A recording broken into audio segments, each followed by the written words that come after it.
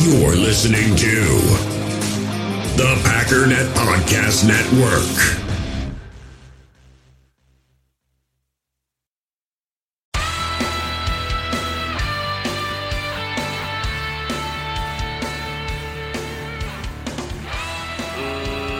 Ladies and gentlemen, welcome once again to the Packernet Podcast. I am your host and resident fanalist, as always, Ryan Schlip. Check us out online, packernet.com. Find me on Twitter, pack_daddy. So it is massively tripping me out how echoey it is down here. Like it's so crazy, but I'm not hearing it when I go back and listen. So I don't know. I think we're doing a pretty good job of not picking that up somehow, but it's annoying me how bad it is. So this is the first ever recording in the new Packernet studio. You can find a sweet picture of it on Twitter as well as Facebook if you have not seen it yet. It's a work in progress, but we're getting somewhere, and I'm going to need to get some rugs and blankets and things in here because, wow. But anyways, oh wait, no, now I listen to it, it's real bad. With the music the music wasn't that bad, but now I can hear it. That's all right. You just get to hear four of me, so it's even better. Maybe I should open the door. I don't know. I'm just making things up right now. Open the door. Let the sound out. Well, anyways, as I said, today would be entirely dependent on whether or not I'm trying to whisper now. Whether or not we can get questions for the show, because as always, busy and whatnot. And as expected, Twitter was useless and Facebook was on the money. So thank you to everybody on Facebook. So we will start ripping through some of these questions, comments, concerns, and we'll be on our way, I guess. So the first question is from Mikey. He says, if you are tasked with which Packers player, coach, employee is the next statue to go up at Lambeau, who are you choosing and why? The hardest part of this question is I don't know what statues are up right now. Let me give it one Google attempt, and then we're just gonna, I don't know. So we got obviously Curly and Lambeau. Curly and Lombardi. We got the Leap statue. Is that it? There's got to be some inside, right? Or are we talking outside? I don't know. See, that's kind of tough because we're talking about statues, and there's a lot of guys that don't have statues right now. So that's obviously a really high bar. If Favre doesn't have a statue, are we saying that Rodgers is getting one? And if Rodgers isn't getting one, who the heck is going to get one? It's hard to imagine, Gutekunst is going to get one if Ron Wolf doesn't have one. Although he does have oh no, that's just the Hall of Fame I'm thinking of. I mean, they got the bust, but not like a statue. Honestly, the only thing that comes to mind, and I like most of these questions, I'm probably thinking too much about it, it would have to be Matt LaFleur. And I'm not saying I think, but you're talking about legendary guys that, you got Curly Lambeau, for very obvious reasons. And then you got Lombardi, who was the first guy that really made this a dynasty. And now we're talking about who else is at that level. Again, the Packers have been good for 30 years, but we're talking 2 championships. If the Packers if it's a name that we're aware of, and we're talking about a dynasty type situation, it's got to be Matt LaFleur, and it kind of makes sense.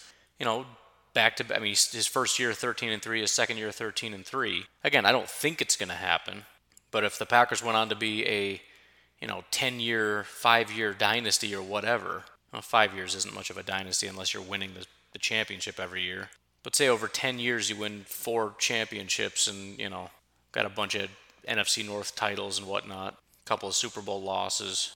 It's the only thing that comes to mind, because obviously if we're talking a statue outside of Lambeau Field, it's got to be one of those he changed the organization kind of things. And I don't know. I'll leave it at that because I don't know where else to go with it. If we're just talking about prominent players, does Favre have one? If he does Reggie have one? Reggie White? If he does, then, I guess Rodgers. I doubt he has a statue, right? So, I don't know. I hope somewhere in that was a satisfactory answer. Nathan says, what is love?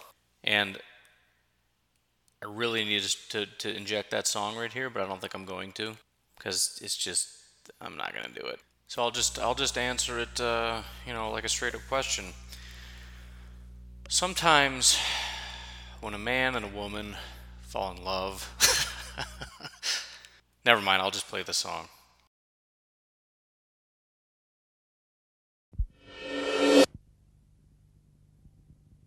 What is love? Baby, don't hurt me. Don't hurt me no more. Baby, don't hurt me.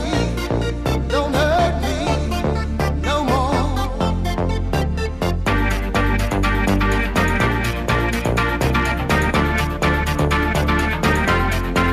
What is love? If you'd rather hear the end of the talk that I was about to give, Venmo me $10 and I will explain to you what love is. Otherwise, you can just thank Mr. Nathan P. for the musical interludes. Phil Jones wants to know if I, too, am a complicated fella. There's a lot of these types of questions. I guess. I know this isn't meant to be a deep question, so I'll try to move on, but I think everybody is, to some degree, kind of unique. Like, you don't think you're a complicated person until you get married to somebody, and you realize how different you are, and they look at you like you're an alien, and they're like, why would you do that? And then you start to look introspectively at, like, I don't know why I do that. So yeah, I'm a little bit of a complicated fella. For those wondering, it doesn't hurt my feelings to talk about it. Just throwing that out there. Justin says, I think you touched on it somewhere close to this before, but how many weeks into the season before King is benched for Stokes?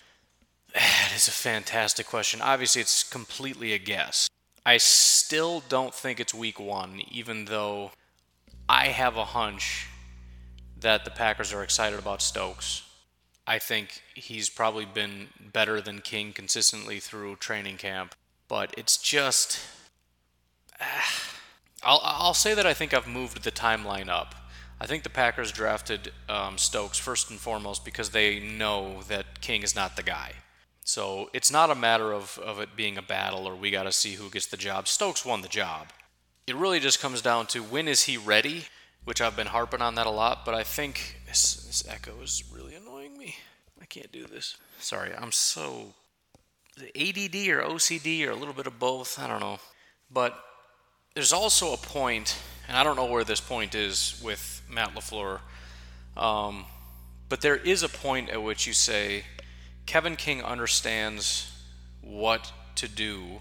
Like if you sat down and gave him a test, he would probably do a better job than Stokes would. I know it's a new scheme, but there's some general NFL lingo and things that are going to be similar to what he's been doing over the last however many years, 3 years, whatever. There's a point at which you say Kevin King got a 90 on the test, Stokes got a 75 on the test, but Stokes still gets it done. You know what I mean?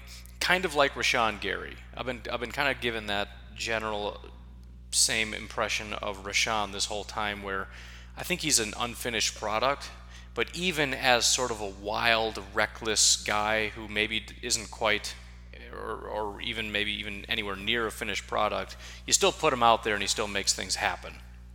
Right?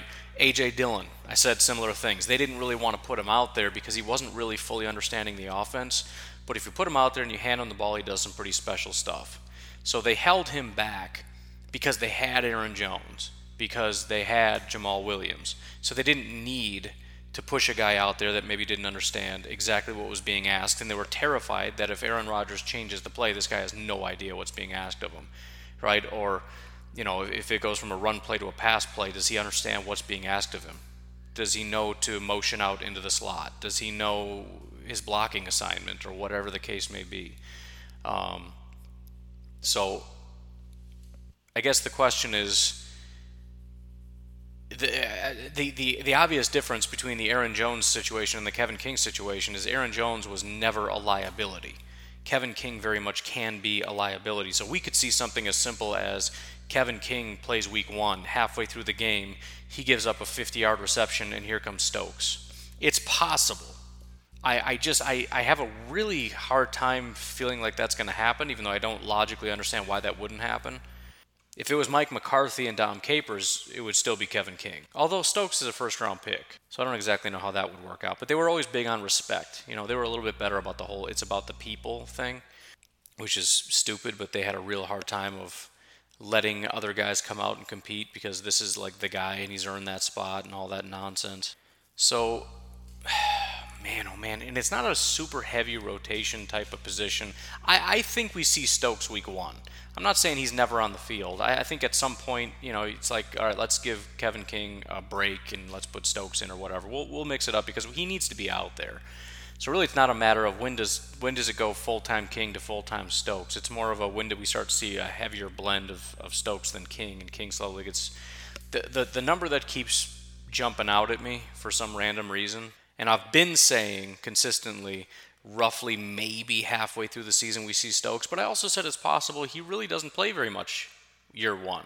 It could be very similar to A.J. Dillon, where we have King, we feel good about King, Stokes isn't quite ready. Let's leave it as it is. I'm too worried that Stokes is going to completely read an assignment wrong and just give up a 50-yard touchdown, and we're going to lose. But at this point, the number that keeps jumping out to me, largely because I know they are not a big fan of King, and I know that they are big fans of Stokes, and that Stokes has been really impressive. I think we see that general switch toward more full-time Stokes around week 3.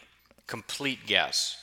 It's just lingering the frontal lobe of my brain, which is the part they used to cut off for some reason. So it must not be that useful. Although I've seen One Flew Over the Cuckoo's Nest, and now that I think about it, I think it's pretty useful. So I don't know what to make of that. If it's at the front, is that useful or not? I don't know. Although they also call it a frontal lobotomy. Was there a like rear lobotomy? I don't know. I don't know these things. Like, why would you have to emphasize frontal if a lobotomy is when you chop off the frontal lobe? It's like when people say 7 a.m. in the morning, which is one of my biggest pet peeves in the world. You already said in the morning when you said a.m. Why did you add in the morning? You can just stop talking. You're wasting your time, my time, everybody's time. It'd be like telling your kids, go put your shoes on your feet. Where else would you put your shoes? I'm not saying anybody says that. I'm just giving examples of things that are completely unnecessary. Put your shoes on is sufficient. If they don't understand, they go on their feet. That's a whole other issue. There were some people that are talking about Stokes on the inside. I'm still pretty firmly against that, although it's not impossible. I understand the notion that, hey, why don't we have King and Stokes and Jair in best of all worlds? But slot is just a completely different position. It really is. And I think we need to start kind of recognizing it as such. It's similar, but it's different. You can be a very good corner and a terrible slot corner, right? It's kind of like tackle and guard. Maybe you're like Elton Jenkins, you can play both. Jair can do both, and Elton can do both, and Billy Turner can do both, sort of. I can't just give the guy a compliment. That's terrible. He can do both. He absolutely can.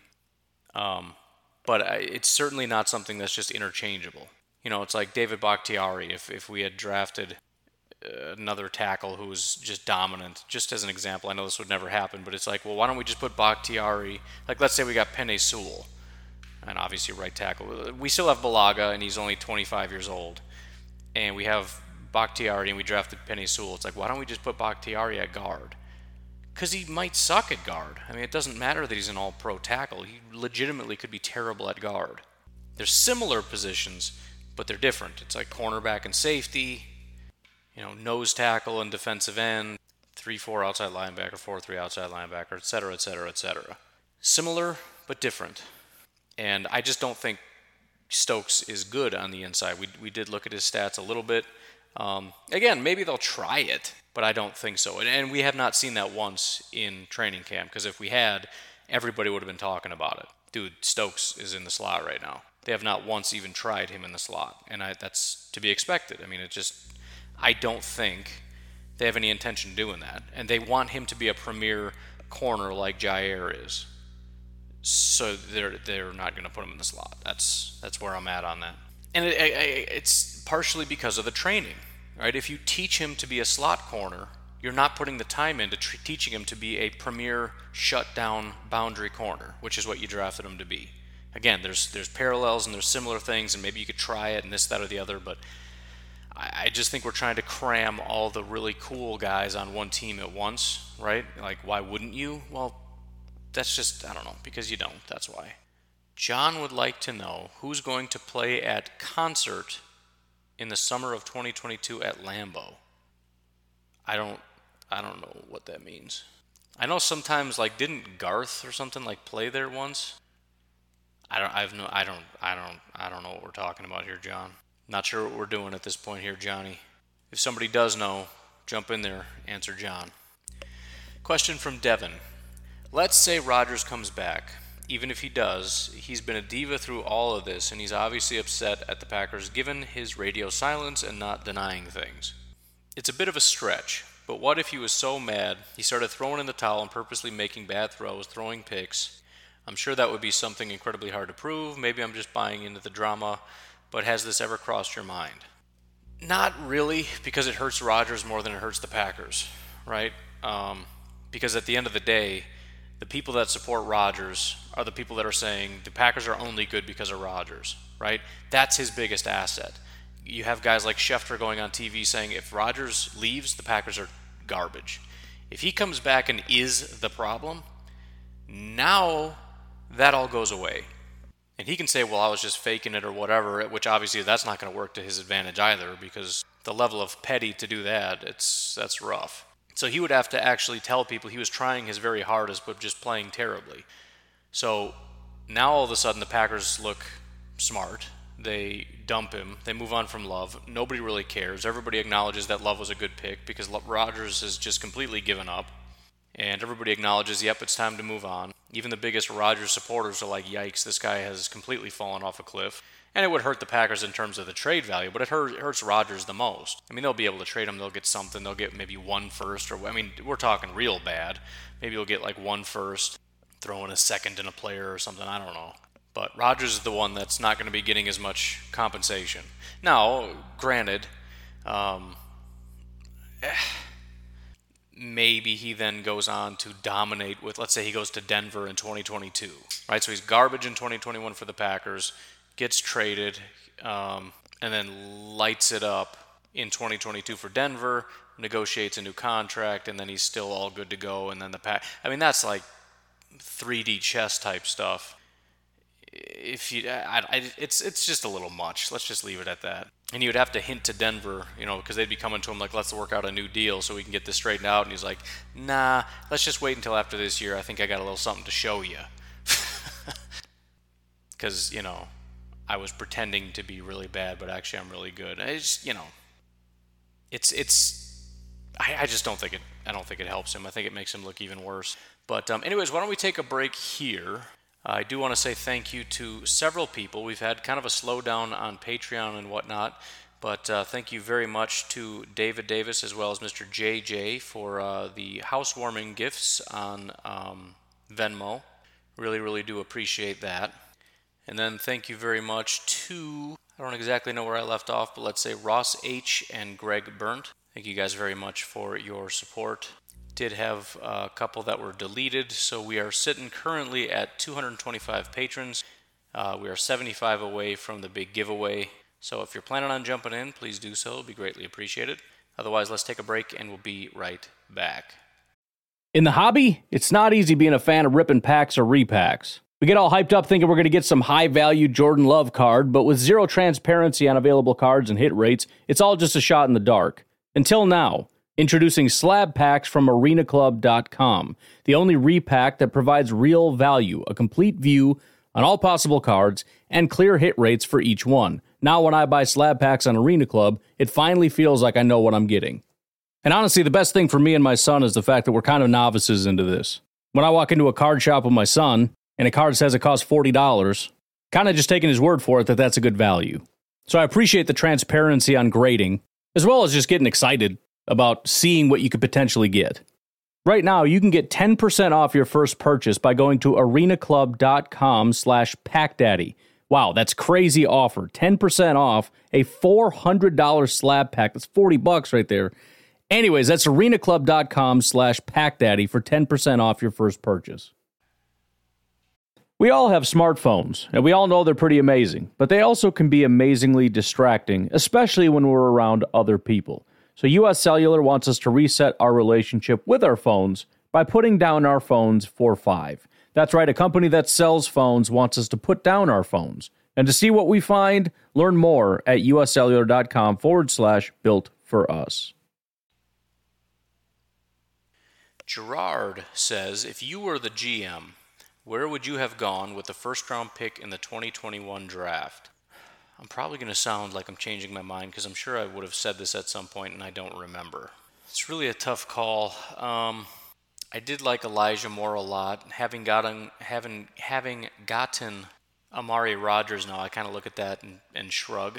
Not that I didn't like Elijah Moore a little bit more as an overall wide receiver.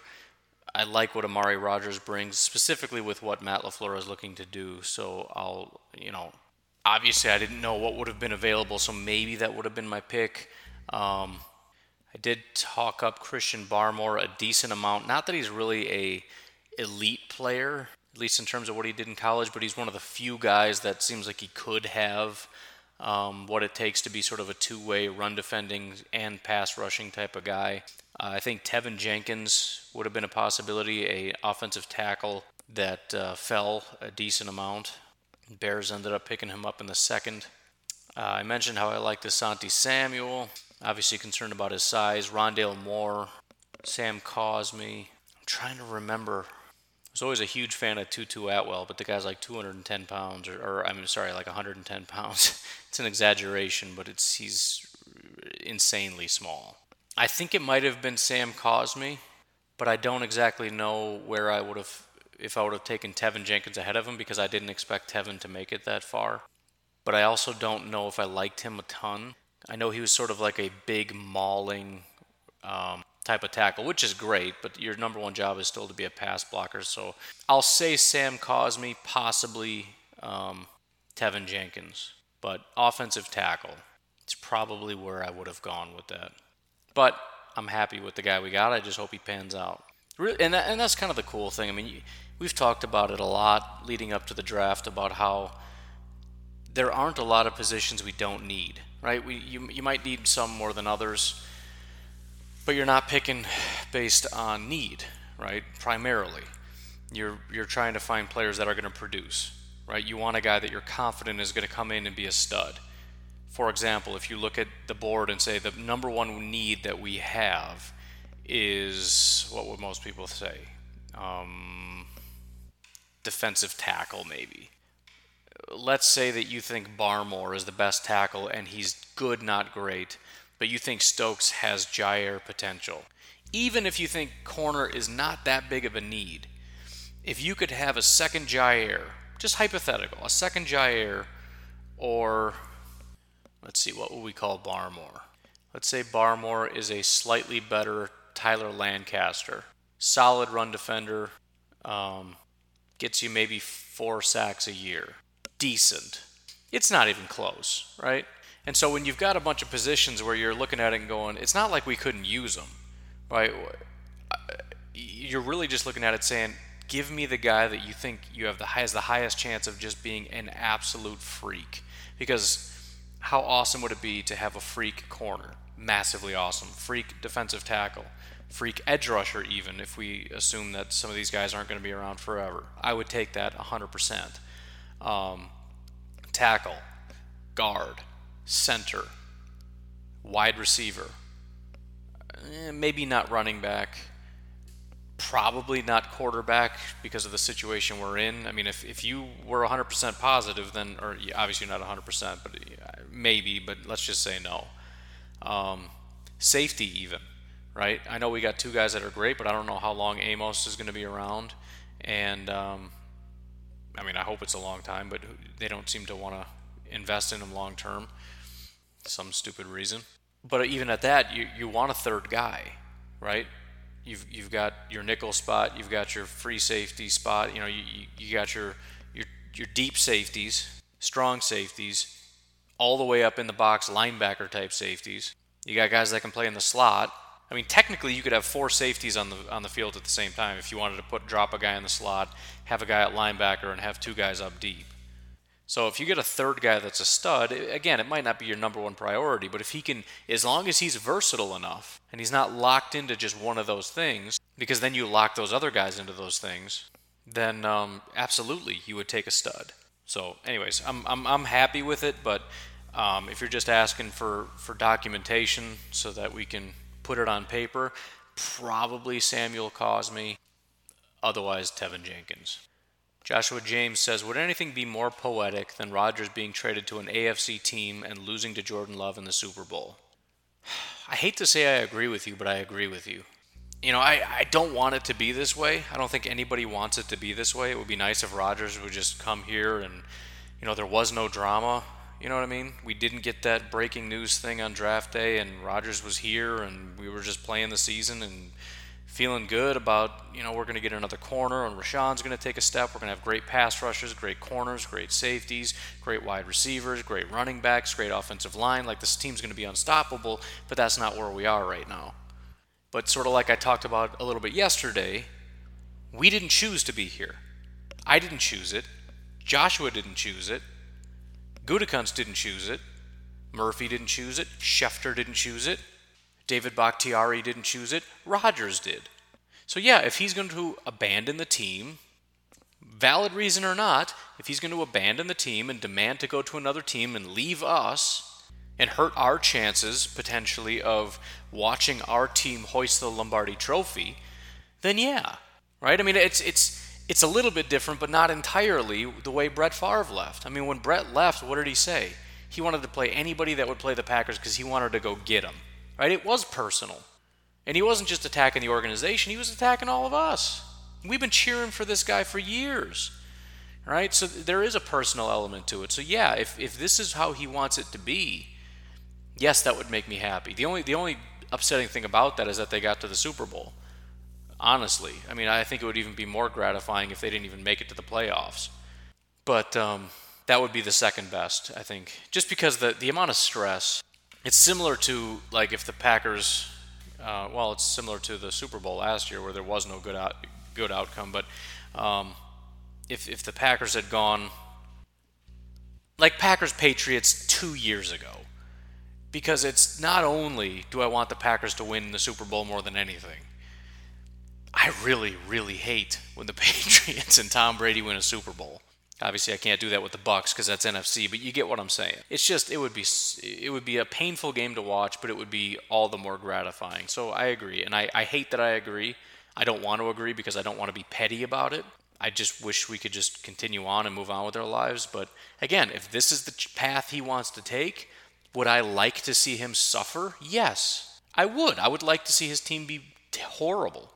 I would love to watch similar to the Jet Favre fans who followed him over to the Jets. I don't know what you'd call the Aaron Rodgers sycophants who would follow him wherever he goes, but having to watch them squirm and their whole narrative about Aaron Rodgers makes everybody better completely crumble when that team wins 7 games. I doubt that would happen, but I don't know. We'll see what happens. Anthony says, let's say Rodgers comes back and gets an extension. Being $35 million projected over the cap, wouldn't keeping Rodgers mean goodbye to at least 3 of Za'Darius Preston, Amos, Adams? If so, which 3 are you getting rid of?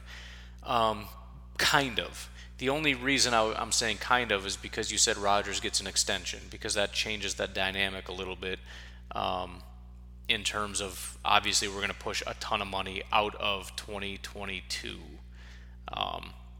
And how all that works, I don't know. But we're also adding Devontae money, which is going to be massive in year 2 of his extension. We're looking at a Jair bump. We're looking at a whole bunch of money. So I'll still say yes. But if you're saying which 3 am I getting rid of between Za'Darius Preston, Amos, and Adams? Well, I mean, Adams is one of the ones. But I'll take the question for what it is. Which ones am I getting rid of? Jeez. Well, Preston's gone. That's easy. I'm really stuck with the last 3, and I got to get rid of 2 of them. So I guess I'm looking at it the wrong way. I should just approach it to which one has to stay. And I'm definitely leaning toward Adams. I know that pass rush is unbelievably important and probably a more important thing than, wide receiver. But first of all, if we're keeping Rodgers and getting rid of Adams, we're kind of not saying Rodgers can't get it done without him. We've seen how good he is when Adams isn't there. Some would argue even better, but the dynamic of the offense changes entirely.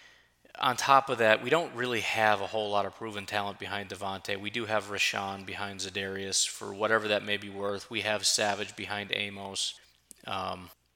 either way, I mean, if we drop Adrian, we're drafting it. We need to get a safety. If we drop Za'Darius and Preston, we have to get a pass rusher because it's just Rashawn, and that's not great. We've had many, many years where we've had like one guy off the edge, and it's not enough. You got to have different ways of attacking people. Not that it can't be done. I mean, Minnesota's done it with Daniil by bringing linebackers and working the numbers and scheme and all that kind of stuff. But that's a painful thing. But and again, it's not far from reality. And that's another thing that I think the people who are looking at this situation as keep Rodgers at all cost have to acknowledge. And there's a lot of people who would say, well, that's not true. The cap can be changed and all this stuff. Again, don't say it unless you can show me the numbers. Because at the end of the day, it's not magic, it's math. Right? It's not a myth, it's math. So if you can work out the math, then work out the math and bring it to me and show me how we have a healthy cap, not just now, but we're obviously not doomed next year or the year after. And I think you're going to struggle with that. It's similar to the situation with Julio Jones, and I'm waiting to see what the exact details of that contract and how everything work out. But a lot of people are looking at that saying they have less money in 2021 than we do, and they got it done. So what happened to, all this stuff about we don't have enough money? The difference is it's not just about how much actual cap dollars we have in 2021. It's about how much cap flexibility we have in 2021 and beyond. Because you can spend money from the future, right? You can do all kinds of stuff, but the Packers have exhausted all of that. There's nothing with the current contracts that we've already used it all. All the fluff money and all the different techniques and tactics to push money out and all these different things to lower the cap, we've exhausted them. So there's not a lot else we can do. So again, I want to see what Tennessee did to see if, could the Packers have done that and what would that have meant? Because in terms of, I think they had like $3 million, which obviously is not enough to pay Julio, so they're going to have to do something, and I want to see what that something is. But it is a serious problem if we end up hanging on to Rodgers. And you understand even the Packers' position of if Rodgers doesn't play, man, if you're Russ Ball and your primary job is cap health, you have been in a cold sweat for so long. He's praying that Rodgers just sits out for a year, because that basically erases the debt in 2022, right? I don't know the exact numbers, but it's pretty close to even. The amount of money that they're going to recoup from Rodgers sitting out a year is roughly the amount that we are in debt or over the cap next year, which doesn't mean we're exactly healthy, but that's a huge boost. Got an interesting question, or at least observation, from Mr. Andy Monday in the Facebook group. It says, if in fact a team can't win without a great quarterback, explain how it's impossible for the Packers to make the playoffs. I only count 3 great quarterbacks in the NFC. Cousins, Wilson, and Brady. That leaves 4 playoff spots for teams with good quarterbacks, with good supporting cast like defense, run game, great offensive line. That sounds like the Packers. So the first thing I had to do was check on the quarterback thing, and it's certainly not far off. If we just go off of PFF last year, Aaron Rodgers is number 1. Obviously, he's gone, presumably. Tom Brady was 2. That was already acknowledged. Deshaun Watson in Houston, AFC. Pat Mahomes, AFC. Josh Allen, AFC. Russell Wilson, he mentioned. Ryan Tannehill, AFC. Derek Carr, AFC. Matt Ryan, that team's a mess. Baker Mayfield is AFC. Dak Prescott is NFC, so that's a potential spot. You have Kirk Cousins, who he already mentioned. You have Matt Stafford, who is now AFC. Justin Herbert is AFC. You have to go all the way down to Kyler Murray at 17th before you get to another NFC guy. So yeah, it is very AFC-centric at this point as far as talent, especially if we're removing Aaron Rodgers from the conversation. So if we add Dak Prescott, I don't think that's a terrible observation. The only potentially objectionable thing is, so the way that he phrased this is that we start with great quarterbacks. So we're going to call it, and again, we're maybe stretching that, but let's just go to the extremes as far as great. Dak, Cousins, Wilson, and Brady is 4. If there's 7 playoff spots, that leaves 3 spots for, instead of great quarterbacks, good quarterbacks with really good supporting casts. It presumes that Jordan Love is good. But, yeah, I mean, look, if Jordan Love is good and not great, and you're still counting out the Packers, that's kind of foolish, right? It's just kind of where I stand on that. And I think that is a really good observation because, if you look at it and say, okay, you've got a good offensive line, run game, and all that stuff, but what are you without a quarterback? You still have to acknowledge, as Andy did, who else, right? Kyler Murray, maybe. Maybe, if you want to ignore the offensive line, if you want to ignore the defensive woes, if you want to ignore I don't even know what the wide receiver situation is anymore. It's been so, I mean, I know he's got a true number one, but outside of that, I don't know. The run game, they haven't had a run game in a long time. So, it's pretty rough. Then, just keep going. Then you got Lamar, then you got Phillip Rivers, who was in the AFC. Daniel Jones would be the next one, and that clearly would be in the good quarterback category with nowhere near the same supporting cast as the Packers have. The only thing they have maybe better is the defensive line, as in defensive tackle situation, not pass rushers at all. I mean edge rushers. So yeah, that's a good observation, because at the end of the day, I mean it's not just a matter of assessing the team as a whole. I mean you're first and foremost going up against the NFC North, secondarily going up against the NFC.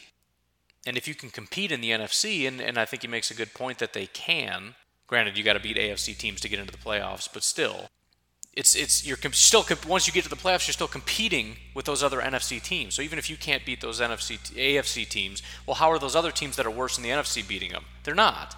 So the point is, you still end up presumably ahead of them so that you can get into the playoffs. Now, also theoretically, you're probably going to get wiped out by whatever AFC team gets in there, or the other NFC teams with really great quarterbacks, presumably. But it's still an interesting thought.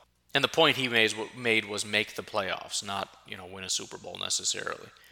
Jesse, I'm going to skip over your question for now because that's going to require a little bit of research, and I have not looked into that quite yet. But I'll try to remember to save that. Although off the top of my head, I can't really think of any. So the question is, what is the average sophomore season PFF increase or decrease for linebackers? I've been kind of talking bad about linebackers for a long time. There's not a lot of linebackers that grade out really, really well.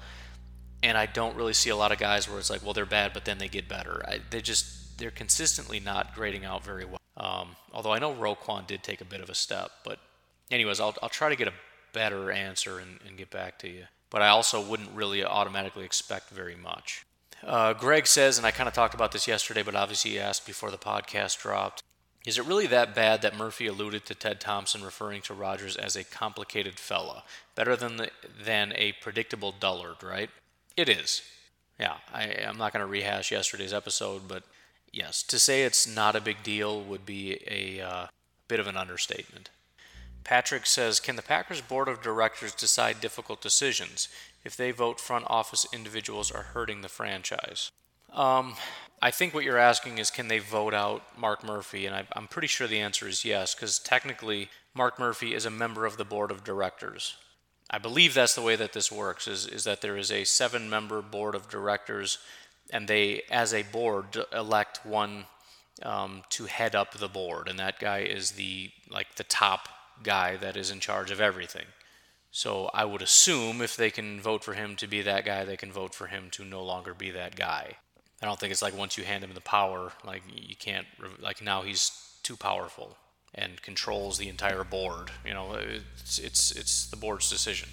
Now, are they going to decide that his comment was so egregious that they're going to fire him from his post and elect a new head, or possibly just demote him and put somebody else up there? I don't think so. I mean, Mark Murphy is he really is a talented guy, and to erase what he's done and what he's accomplished and what he knows, this is a guy who's a former football player. He's been involved in the union and in the business of football, as well as the football side of football, for a very long time.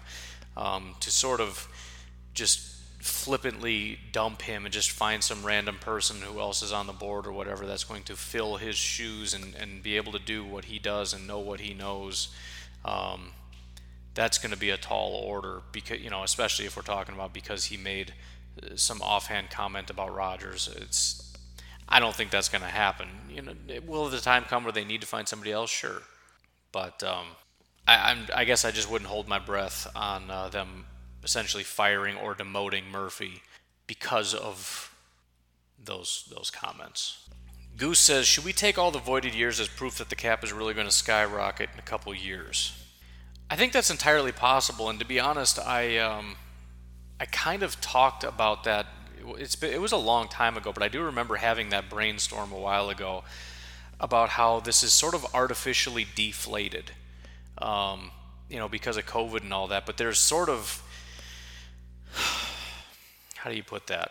Let's say your paycheck is $1,000 and you get a raise every day this week for $100 a day. Just coming up with stupid numbers. So you make $1,000, $1,100, $1,200, $1,300, et cetera, all the way up to $1,700. There is a serious issue that happens, and it's going to cause problems financially. And the thing that we decided is, let's take this massive hit and let's spread it out over 4 years. Now, the money's still the same. 1,000, 11, 12, 13, 14, 15, blah, blah, blah. Actually, I think it would go to 1,600, but whatever. It's completely irrelevant. We're going to take away $500 for the first 4 years. So what would that essentially look like, right? Because we had to take a $2,000 hit, and we're going to spread that out over 4 years. So essentially it's going to be 500, 600, 700, 800, 1,400, right? That's what would happen. So there's an automatic explosion because it's the same progression. We just no longer owe this debt. We're no longer paying back this massive debt. On top of that, you've got the new negotiated TV deals, which bring in more revenue. You've got the gambling, which I've been talking about for probably about a year now, which is expected to, as that takes hold, become a massive explosion of revenue for the NFL. It's already, I believe, legal. It's just a matter of most states have not allowed that to happen, but it's going to happen, right? There might be a couple holdouts here and there, Utah or something, but it's spreading like crazy, and it's a massive moneymaker, and it's expected to bring in a gigantic amount of revenue for the NFL, which would then be added onto salary cap. So it is possible that that's part of what's happening. It's still putting them in a heck of a crunch for the next year, but it's possible maybe next year they just keep kicking it down the road. Because with the voided years, essentially what you're doing is you're taking money now and you're just putting at the end of the year, right? Because if you give somebody a bonus, so let's visualize this again. Let's say you've got a 5-year contract, and I'm going to give you a $10,000 bonus. Well, the $10,000 bonus is going to be spread over the 5 years, which I think is the maximum, but it's got to be spread evenly, so it's $2,000 every single year. Now, if I add void years, let's just do a stupid number.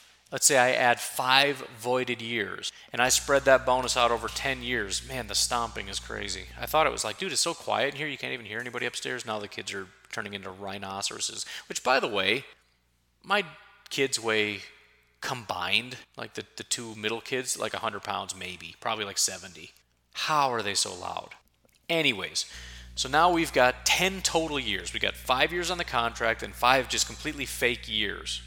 So what that does is now it's 1,000 per. So in year 1 it's 1,000, year 2 it's 1,000, year 3 it's 1,000, year 4 it's 1,000. But in year 5, because we're not paying, you don't pay money after the guy's gone, right? It's not going to be.